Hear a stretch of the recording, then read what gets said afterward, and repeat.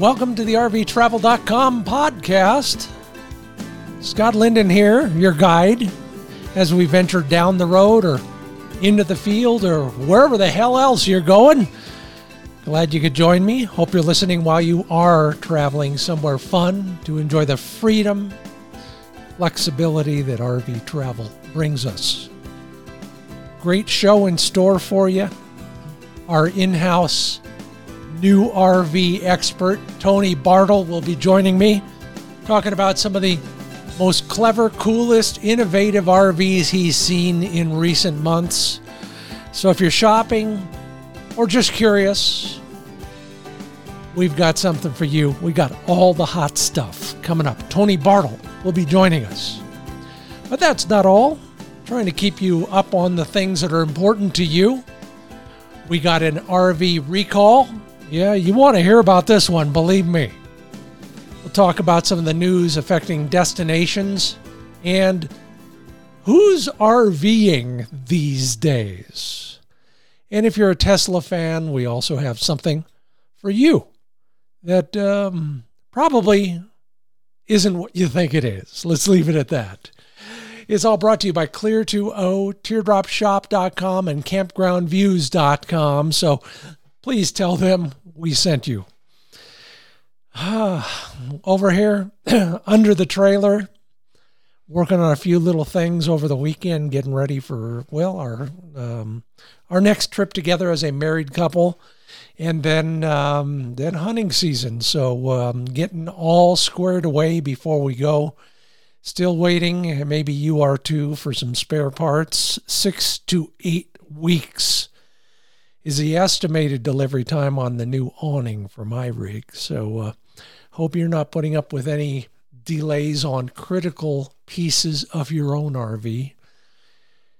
Other than that, what's on your mind these days? Well, stolen RVs right off the dealer lot. That's crazy talk.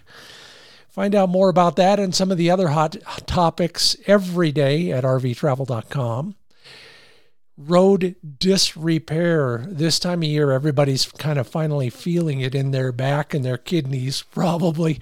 And then looking at, the post-Labor Day travel scene and what's going on there. A lot of chat about, why shouldn't we be surprised at all the talk about fire damage to campgrounds and destinations? Yeah, it is happening. I was out doing a little scouting over the weekend and saw some fascinating examples of that. We got lucky. Other people didn't. So far, so good in our neighborhood. But if you're going someplace in the West, in particular, you might want to just look around on all the places that you think you should, and then check in with RVTravel.com. They'll cover up any of the gaping holes that you might find in other sources. Every week at RVTravel.com, Emily Woodbury, our editor, poses a survey question. Ask your opinion on something, what you're doing, how you're doing it, why you're doing it. Blackwater seems to be a very hot topic, pardon the pun, in that world. So she asked, how accurate are your holding tank gauges? Well, we'll talk about that later on in the podcast. You might be surprised at everybody else's opinion. I'll share some of those with you as well. I have my own for what it's worth, so we'll share that later on. So hold on. First, some news. Yellowstone National Park, our first national park, hosted 1.08 million visits in July of 2021, the most visited July on record. Whew.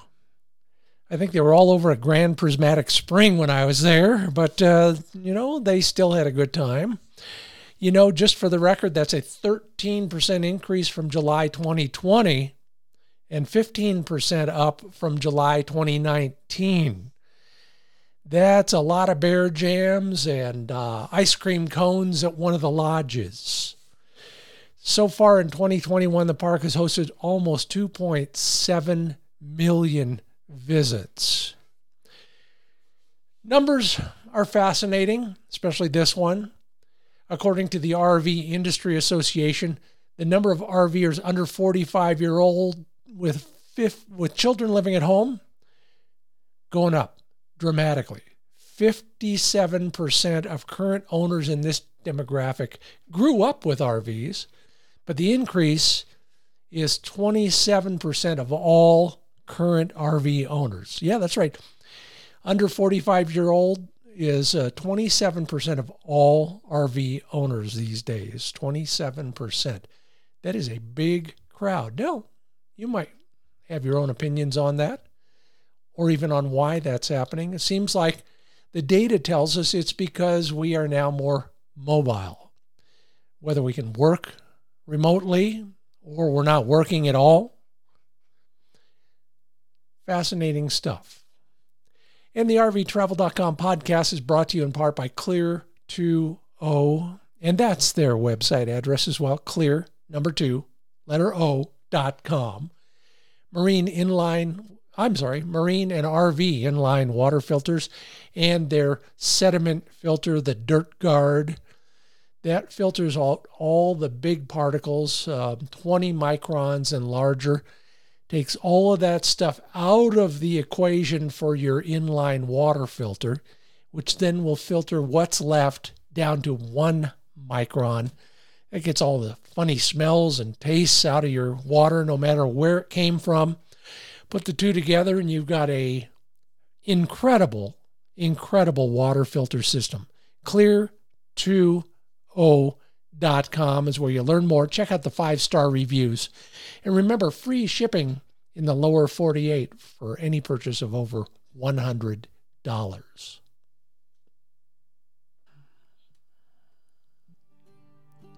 Looking forward to this one for weeks and weeks. Finally got through to him, and he said, yeah, I guess I'll help you out a little bit. Tony Barthel joins us. You know that name. His byline is almost daily in RVTravel.com, and the guy is doing what we all wish we could do, taking a look at all the coolest, newest, most innovative travel trailers, fifth wheels, campers, and motor coaches, and probably some other interesting stuff as well. Tony, welcome to the RVTravel.com podcast. Oh, thank you, Scott. It's a pleasure, honor, and a privilege to be here. Well, I think we ought to jump right in and find out why you love this aspect so much of the industry. Tell me a little bit about how you got started writing about this stuff, and then and particularly where you have ended up so far.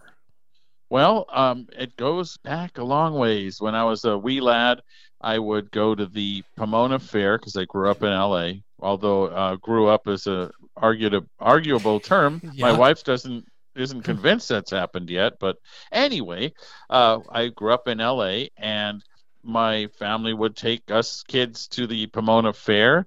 And, of course, the normal children would go off and look at the animals and ride the rides and all that. I'd go and annoy all the RV salespeople and look at all the RVs.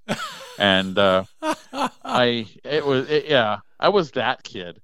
And then I later wrote a syndicated car column about new cars for years and years, and then ended up in the RV business because I've always enjoyed RVs. My first RV I purchased when I was 11. So there you go. Oh, my goodness. It was a Tonka Winnebago, so don't be too impressed. I had to mow a lot of lawns for that. And I still have it. So, when was the last time anybody said to me, Tonka? Right? Yeah. And, you could ride that thing. It was built like a tank. Yeah, I remember the fire engine version of that. Oh, yeah. You could actually hook up a garden hose to that thing, and then you would get a ride, Well, what is it that's most fascinating to you? Not about the products themselves, but about RVing in general. It's just a way to take your bed and your toilet and your kitchen with you and just see this amazing, incredible country. I mean, whatever type of view or destination or activity or passion you're interested in, you bring your house with you, and it's right there while you're enjoying that. I use the term freedom a lot more in the last month or so than I have before about this idea, but that's because I'm experiencing it in many ways. Tell me about your last RV trip. Did anything in particular that freed you from the bounds of civilization, whatever you define that as? Oh, it was terrific. We went for 2 months. We toured Route 66 from beginning to end, or actually from end to beginning, because we started in Santa Monica. We went all the way to Indiana and toured some RV factories. Then we came out west and slept at a lot of breweries, because with the Harvest Hosts, you can do things like that. And it was just 2 months well spent, and we're planning to leave in a couple of weeks for another 2-month journey. Well, I can relate to every bit of that, especially the brewery part. I'm a home brewer, and so I geek out when I go to those guys, and I apologize in advance, Harvest Hosts, because I'll be there pestering you like Tony used to pester the RV dealers down at the Pomona Fairgrounds, one of my stomping grounds as well. So, what was the highlight of that whole trip? Because I want to share mine. Boy, I think it was the Black Hills, where we went to Custer State Park and saw the, oh my gosh, Mount Rushmore and Crazy Horse. And I just really liked that. But also watching how RVs are built was fascinating and somewhat scary. Yeah, I think I owned that one. Yeah. Oh man, without naming names, what scared you most about your education in the RV world when you were back there? Well, I will start with the good, because I always like doing that. What really impressed me was touring a Lippert chassis factory and watching these guys. It was like a ballet. I mean, these people, I shouldn't say guys, these individuals on the line just worked so seamlessly well together. That really impressed me, watching the chassis be built. What surprised me, having watched cars and trucks be built at car factories, there is almost no automation in the RV industry. Mm-hmm. And it's just, I mean, I knew it was true, but to see it in person, it's just so odd to watch things be built completely by hand. I bet. Who until you mentioned it, I'd never have thought of that. But it's absolutely true, isn't it? Yeah, I mean, you watch, you think of the auto industry of the late 70s and just the sloppy quality control. And then they just got into automation and better processes. And cars now, I mean, you cannot buy a bad car unless it's a complete fluke. Whereas RVs, boy, I mean, even a good brand from one to the next, it may be quite different, your experience. I want to get back to that because, I'm not an antique kind of guy, but I watch Antiques Roadshow every once in a while on public television. And you know why? Especially the British version. If you can get that on BBC, even better. I like it because I like watching people who know what they're doing. And when you were describing kind of that ballet in an RV factory, I thought of that. And then I was a musician, and you watch a great band, and there is something. There's a chemistry, but it's beyond. It's like mental telepathy, and I'm sure the same is true. It's mental telepathy with power tools. Yeah. I mean, it's amazing. You watch. We have a lot of street bands and live performances here, and we'll get people where I live. It's close enough to Sacramento and San Francisco that we get quote unquote name brand musicians who will sit in with a local street band. Yeah. And just the knowledge where they just sit in, and it sounds like they've been practicing together for years when it's really the first time they met. That blows me away as somebody who used to play an instrument myself. Okay, and I still do. Okay, you mean besides the radio? Well, no. I used to play woodwinds like clarinet and sax and all of that. And now I shouldn't exclude what I play today. It's the washboard.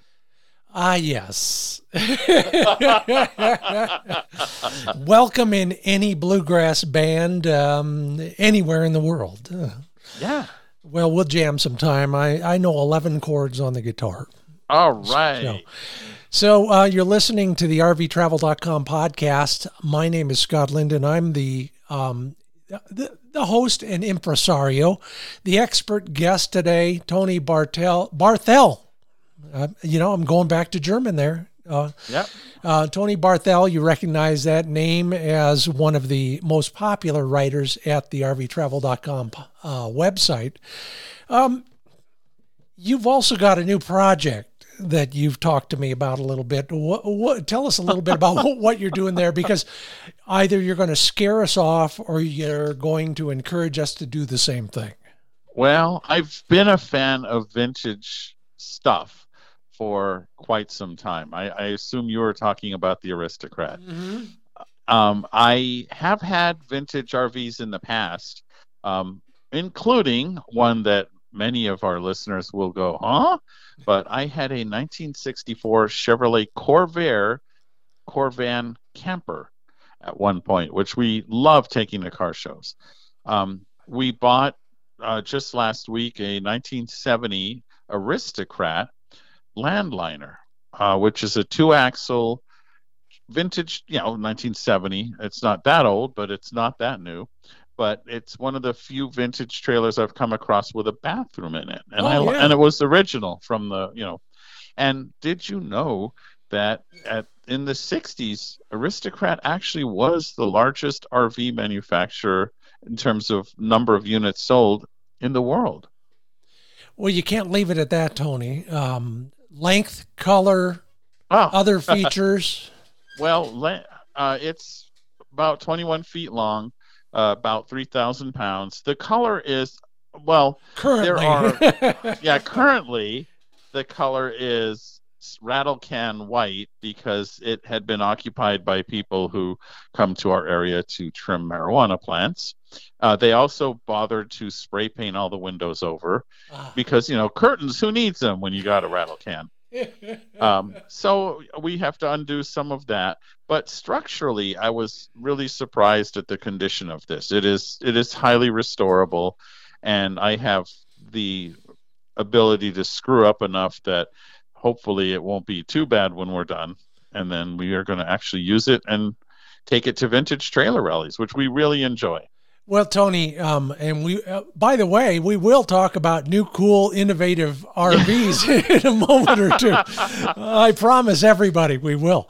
But first, because so many of us entertain this notion, and you're slightly deeper, if not all the way up to your ears in it, what is the most daunting prospect you're seeing so far? Scare us off if you must, but what do you think is going to be the biggest challenge? Oh, it's always the same on any vintage RV: water damage. I mean, they didn't seal them that well. People don't take, that's true of vintage and new RVs. Yeah. Water damage is the enemy.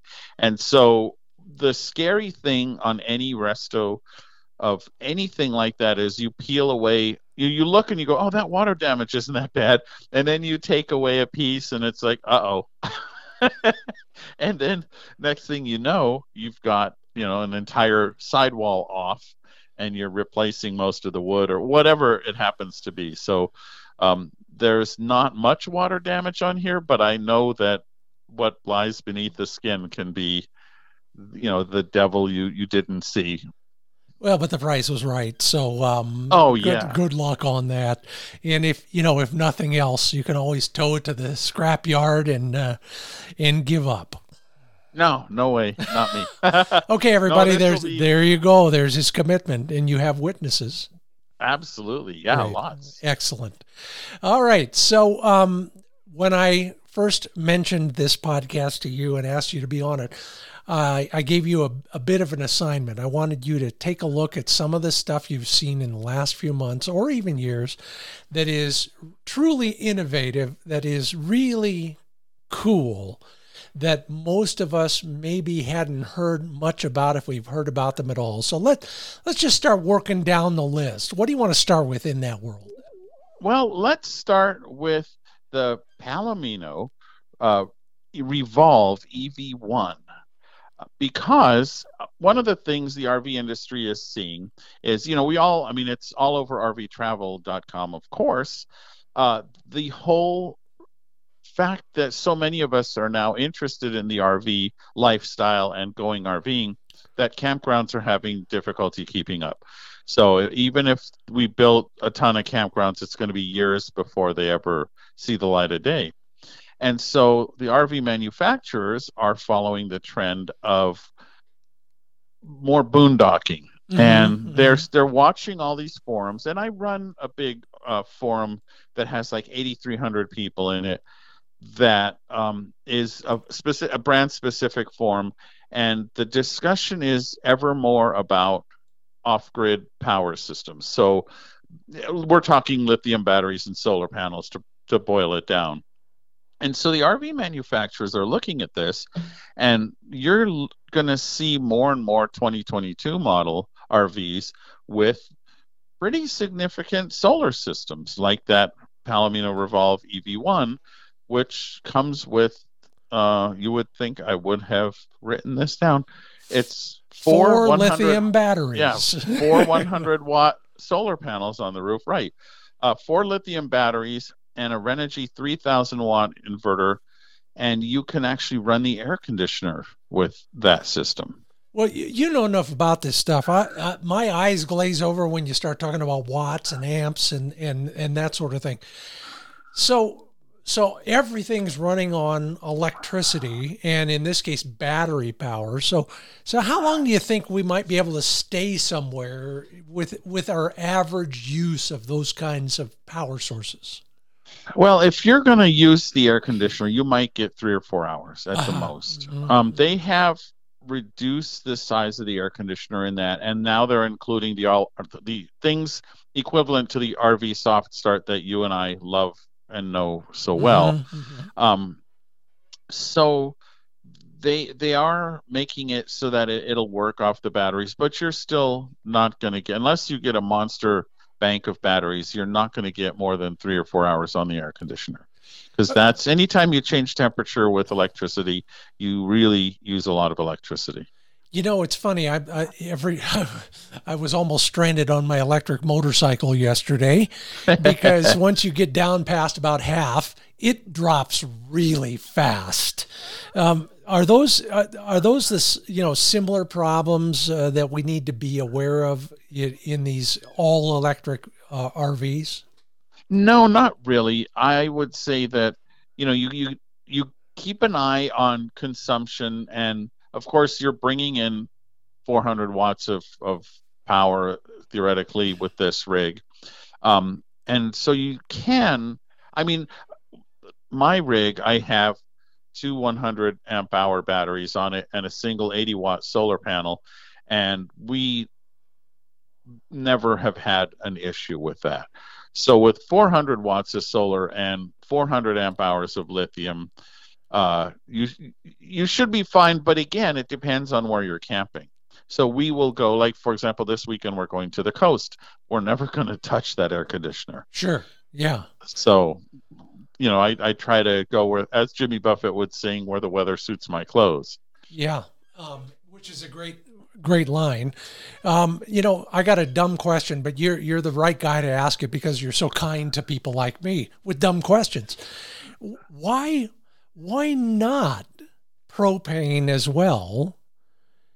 It's still self-contained. You can still boondock with it, and you'd have so many options when it came to refrigeration and heating and all cooking.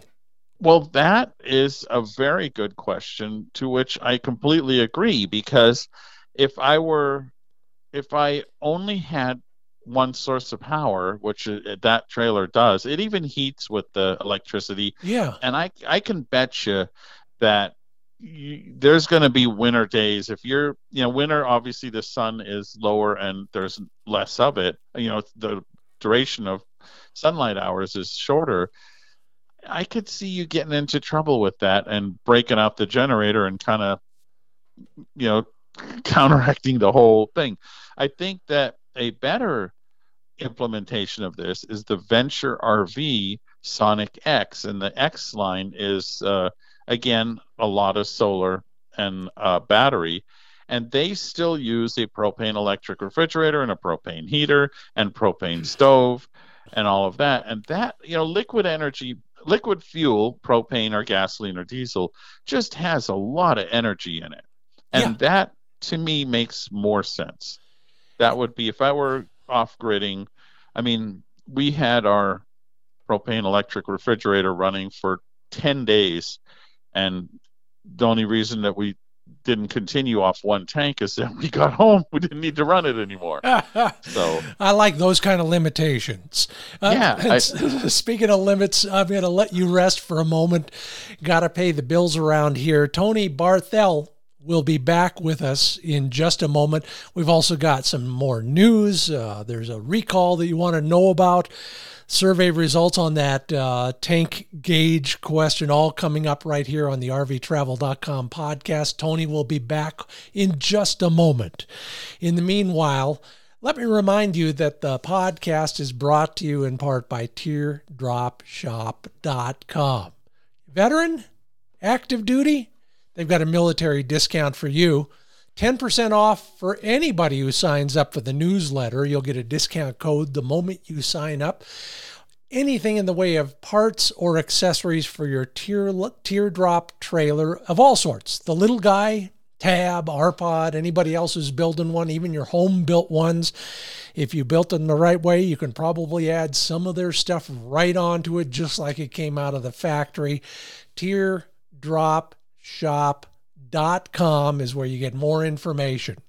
And if you want information on who's building what out there and you can't talk to Tony on a personal basis like I can, knock wood, go to rvtravel.com/who makes what. 72 digital pages of all the manufacturers and all the trailers, RVs of all sorts, brand names that they are building. You can figure it out for yourself instead of having to call somebody and waste their time too. It's all at rvtravel.com/who makes what.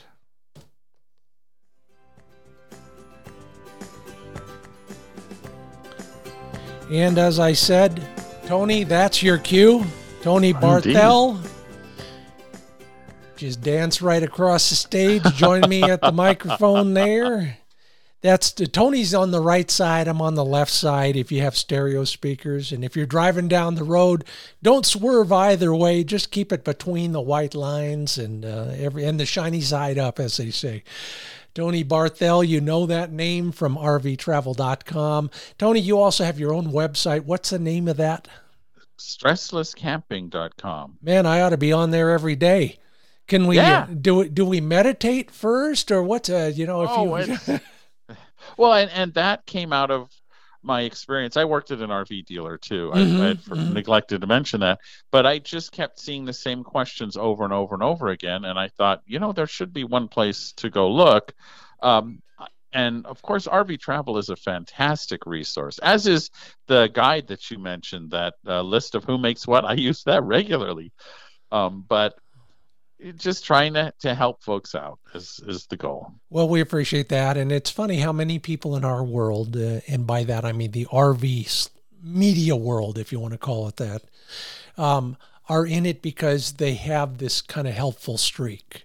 And they're helping in whatever way they are most facile at helping. Sometimes it's video and it's entertaining. Sometimes it's what you do. Sometimes there's a kind folk or two who listens to the RVTravel.com podcast. Thank you, Roger and Jim and Mary Lou. I think that's the audience right there. So let's get back to these cool, innovative, new, radical, eye-catching, whatever we want to call them, RVs that are on the market or about to be on the market. What's next? Indeed. What's next on your list? Well, let's talk about RVs and towing in general. Okay. And one of the questions everybody always asks is, well, how many miles to a gallon do you get? Looking at a small trailer, our main trailer is a 190 Rockwood 1905, which is a single axle small trailer, and people say, "Oh, you must get great mileage with that." Well, no, it's about the same as you get with your big trailer, because what affects fuel economy in once you're going highway speed isn't so much weight as resistance in the air or aerodynamics. Sure. Who'd have thought that?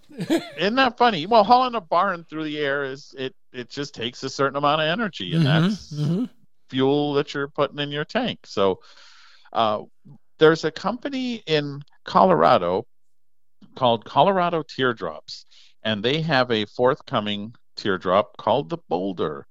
It is specifically designed for use with electric vehicles, although I'm sure you could tow it with your regular vehicle too. But the thing about this thing is it's got a 75 kilowatt battery built into the floor. Now, to look at that number, that is comparable to some Tesla vehicles, although the Tesla that tows is the Model X, and that has a 100 kilowatt hour battery under the floor. But the objective with this teardrop is twofold. One, it was actually tested aerodynamically. In other words, nowadays you can do all this stuff on a confuser, and so they tested this thing being towed behind a Tesla Model X and kind of refined the shape to cut through the wind a little bit better. So that's one of the things that they did with this. The other, with that battery, you can literally charge your car off the trailer.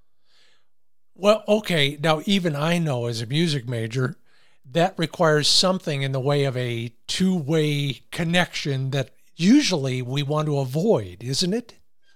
Yeah, I mean, it's when you're stopped and there's a plug that it has on it, and you can take that plug and plug it into your, so it's not through that 7-pin connector, but rather there's a plug where you plug it into the side of your car. So the idea is, let's say your car gets a 300-mile range. Let's use 400 because that's easier to divide by 4 for my brain. So let's say you've got a 400-mile range, and then towing this thing, because it's aerodynamic, reduces you by 25%. So now you've got 300 miles. Well, 300 miles is all I ever want to go in a day. But if I go to the mountains and I do some off-grid camping, there's no place to charge that car. So I could get there, but I'm not getting back unless I push. They're heavy. Yeah, and just for the record, we'd all know there's a town in Colorado by the same name, and the trailer does not aesthetically resemble a boulder now, does it? Well, it's more of a turtle, I guess, because it is a teardrop. Yeah. So it's kind of low, kind of domey. If you're a little bit claustrophobic, maybe you need to buy something else. But if you are really deep into the e-vehicle thing, this might just be the perfect solution for you, huh? Yeah, I mean, it has the advantage of being able to charge the EV. So you could go your 300 miles, get to your campground, charge it up, and make it back at least enough to get to a charging station. Sure. Or if you go to a campground that has a 50 amp plug, you can theoretically charge your car through that. So it's more options is what it boils down to. And I know that whenever I mention EVs, people just lose their minds. You have people who are just huge fans of EVs, and then people who wouldn't touch them with a 10-foot pole. But they're out there and coming, and it's a reality we're dealing with, and we'll see what happens, right? None of us have a crystal ball. Well, both of those that we've talked about so far seem to be designed and built for a certain, I'll call it psychographic. There are people who would kill to boast about having an all-electric RV setup. And so those people on the, the leading edge, if you will, are going to jump all over this stuff. The rest of us, we're maybe a little bit more set in our ways. You got anything for us? Well, yeah, and just to reinforce your point, we didn't talk about this in advance, but the Cyberlander pickup camper that's supposed to go on the Tesla Cybertruck, they have $80 million of pre-orders. Yeah. So it's incredible. Yeah. And you talk about folks who want to be on the leading edge. It's those Tesla owners. So I'm not surprised. Oh, absolutely. It doesn't surprise me. Yeah. That, as much as I appreciate electric cars, that truck does not appeal to me, but that's personal, right? We can't all like chocolate chip cookies. There's got to be room for peanut butter or whatever. I'll take one of each, please. How about something a little bit more traditional in the RV world for the rest of us? Well, let's talk about Alliance Travel Trailers, or Alliance RV. Okay. They're a relatively new company, and they started out by surveying thousands of people about what they do and don't like about their high-end fifth wheels, looked at all that information, and then just built it. And they have really made an impact on the RV industry, because sitting in their products that I've been able to thus far, it's hard to find anything I don't like about them. They're just really hit all the points right on the head. And one of the things I look at when I look at an RV is not so much what do the cabinets look like or what does the furniture look like and all of that. That's subjective. But I look at what kind of chassis are they using? What kind of suspension are they using? Those kind of things that'll make a material difference 5 years down the road. And boy, they're just nailing it. I really like the Alliance Paradigm a lot, but now they've got the Avenue, which is a smaller sort of mid-profile fifth wheel, and I was really impressed with what I saw with them. You know, I used to sell market research, and I used to use it a lot when I was in the advertising business, and it amazes me how seldom does anybody ask potential buyers what they really want in a formal way. Yeah, and then you have to be able to, as you well know, you have to be able to interpret that data too. And that's where the devil is in those details. Because as you know, you can't focus group at Disneyland. It takes one guy with a crazy imagination to think that a mouse run amusement park is going to sell, and it does. Yes, go figure. And by the way, happy 50th anniversary to Walt Disney World as well. So, man, yeah. If you haven't seen the commercial yet, you will be assimilated. Don't worry. You talked about a pickup camper in our short list as well, and I'm intrigued because, well, maybe like you, maybe like many of the folks out there that are listening right now, I want one of each. For every trip, I have a specific use, and that's on my short list too. So tell me about that. The base camp, Loki Base Camp. Loki Base Camp. That company has been converting shipping containers, and makes the Loki box, and they really think very differently. So that thing, it's kind of how the materials and the structure, there's sort of a swirl pattern to the materials that they use. It has a giant hatchback in the back, like a swing up door in the back that gives you access to the interior of the camper, so you could actually put your bikes and kayaks in there. It's again, this one also has a solar panel system, 360 watts of solar and 600 amp hours of batteries. So back to that boondocking thing, they're big on that, but it's just a very different product from what you typically expect. However, they're also very expensive. I'm afraid to ask. I'm looking at it now, and I bet I could find that price somewhere down at the bottom, but it looks like it is overbuilt is a safe way to describe it, in my opinion. Yeah, in talking to the company, their goal was that you keep the camper and keep trading pickup trucks. I mean, that's the way they thought about it.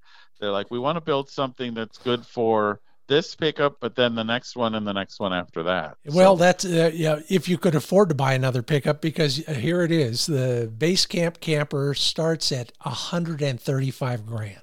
Yeah, not your garden variety camper. That might be more, for example, the Lance that I reviewed the other day, and I really like Lance campers quite a bit. They do a great job with what they built. One of the last RV manufacturers in California. Most of the rest have either turned off the lights or fled. Yeah. And, it's funny. I had some conversations with them about 2 marketing directors ago, way back, and watched them move from somewhere to somewhere in California. And I was amazed even back then that they stayed there. Yeah. Imagine the cost of labor and health insurance and materials and shipping and on and on and on. It's not, California is not the most business friendly environment for manufacturing, but they're still here, and they're doing a great job. Well, let's talk about one more in that kind of same vein. You had something for those of us who like our Jeeps.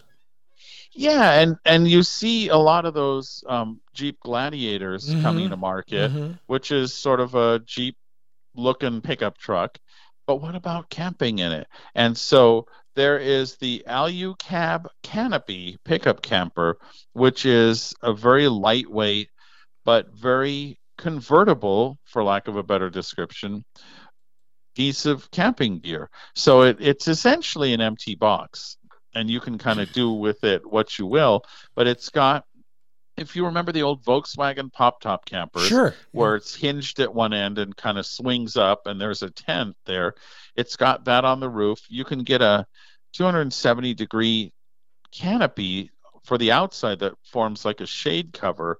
So it's really like a transformer. You take this Jeep with a simple box on the back, and all of a sudden you've got stand-up space and a huge awning, and you can even get a shower tent and all of that. So it's kind of slick. I mean, it's light enough that it makes sense to carry in that vehicle, and it's flexible enough that you can add your own touches and options and all of that to bring whatever you desire with you. Well, I think you hit on it, and I've coveted something along these lines for a long time. It is basically a glorified canopy that pops up so you can, like you said, you have headroom with a kind of a half of a tent, and then the rest is up to you. Yeah, I wouldn't be sad if somebody gave me one of those Jeep Renegades with a diesel in it. Oh, don't hold your breath, Tony. Oh, man. But if it is you're clever. Giving them away, I'll take a green one. Yeah, there you go. And I'll take any color you want to send me. Well, if you had to leave us with anything in particular to advise us on, I'm just going to call it shopping and buying for new RVs. I mean, you live this, you eat, breathe, sleep this stuff all the time. We do it every year, every couple years, every 5 years, every 20 years, whatever it is. What are the things that are most important that we might not think about? With your background, you've got it all. Well, I wouldn't go that far, but I appreciate the kind words. But I would say evaluate what you want to do. Are you an outside person? Are you an inside person?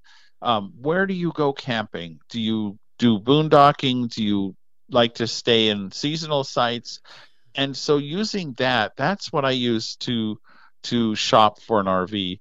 And then I look beyond the cabinetry and all of that. I look at the chassis and how it's built and the components used. And there's a huge difference. And then the build process. So, in fact, because I'm stupid, I'm shopping for a new RV myself right now. So there you go. Because, I have the vintage. We have an existing one. We're selling the existing one and want to buy one where I can spend more time on the road and need a little bit of office space. So, I picked the worst time in the world to shop for an RV, but that's not surprising. Well, anybody armed with your experience will probably still have better luck than the rest of us. And I hope you'll chronicle all of that for us. We could learn a lot from your experience going out there and doing what we don't do very often, and certainly without your expertise. Tony Barthel, you can find him virtually every day at rvtravel.com. Stressless. Why don't you give me that address again, just so that I can start practicing my meditation? Stresslesscamping.com as well. There you go. Always a pleasure. Fun to talk instead of just read your stuff. We might have to do this again sometime. I would be honored.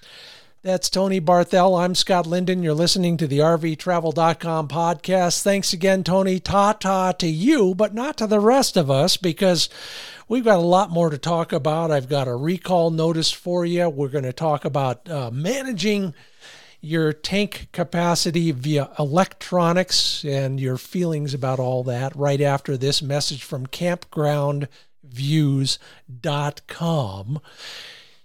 You ever wanted to check out that campground, but it's 150 miles or 400 miles away? Well, you can do it now at campgroundviews.com. You can almost literally, but virtually drive through hundreds and hundreds and soon to be hundreds more campgrounds and take a look at every site. When you get to the site, you will know if it's available or not based on your calendar. You can book it on the spot right there. Campgroundviews.com is where you get all of that and a whole bunch more. Check it out. I've used it. I love the facility. It is going to be so easy for anybody on any medium with any amount of experience in the digital world. You will enjoy every aspect of it. Write it down, campgroundviews.com.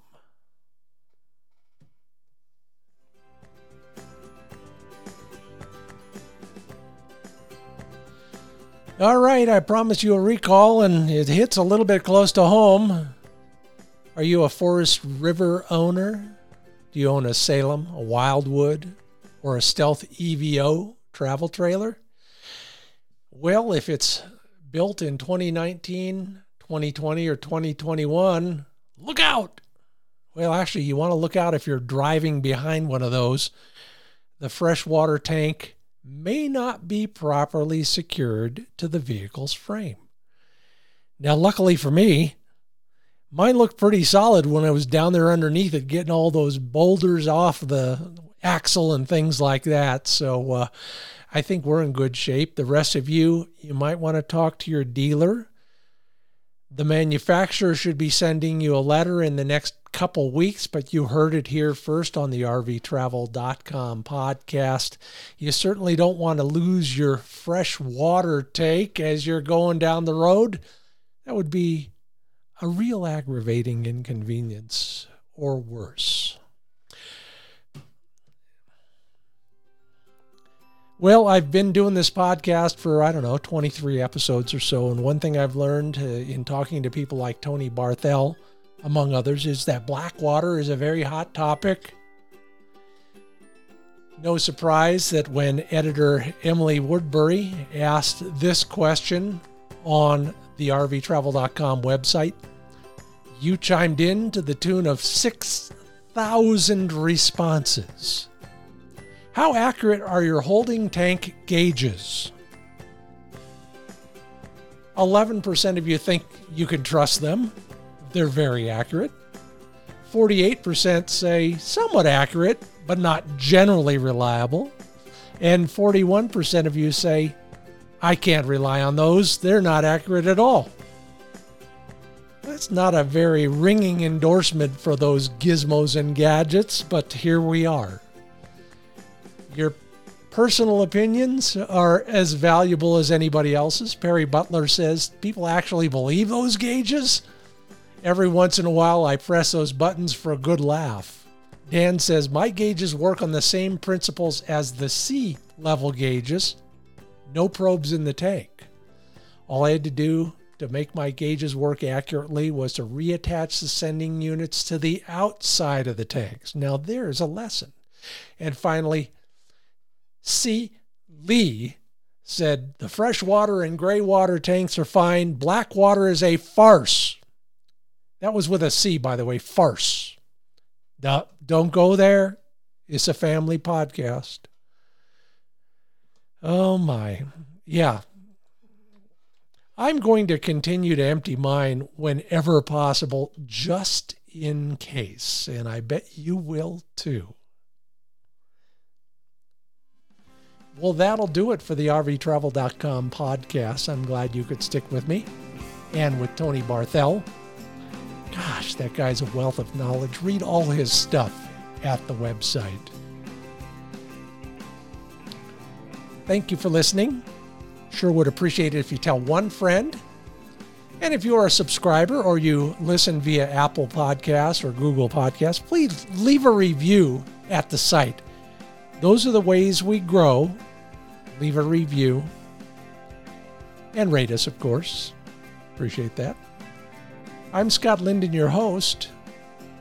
This is the RVTravel.com podcast. And I'll leave you with this.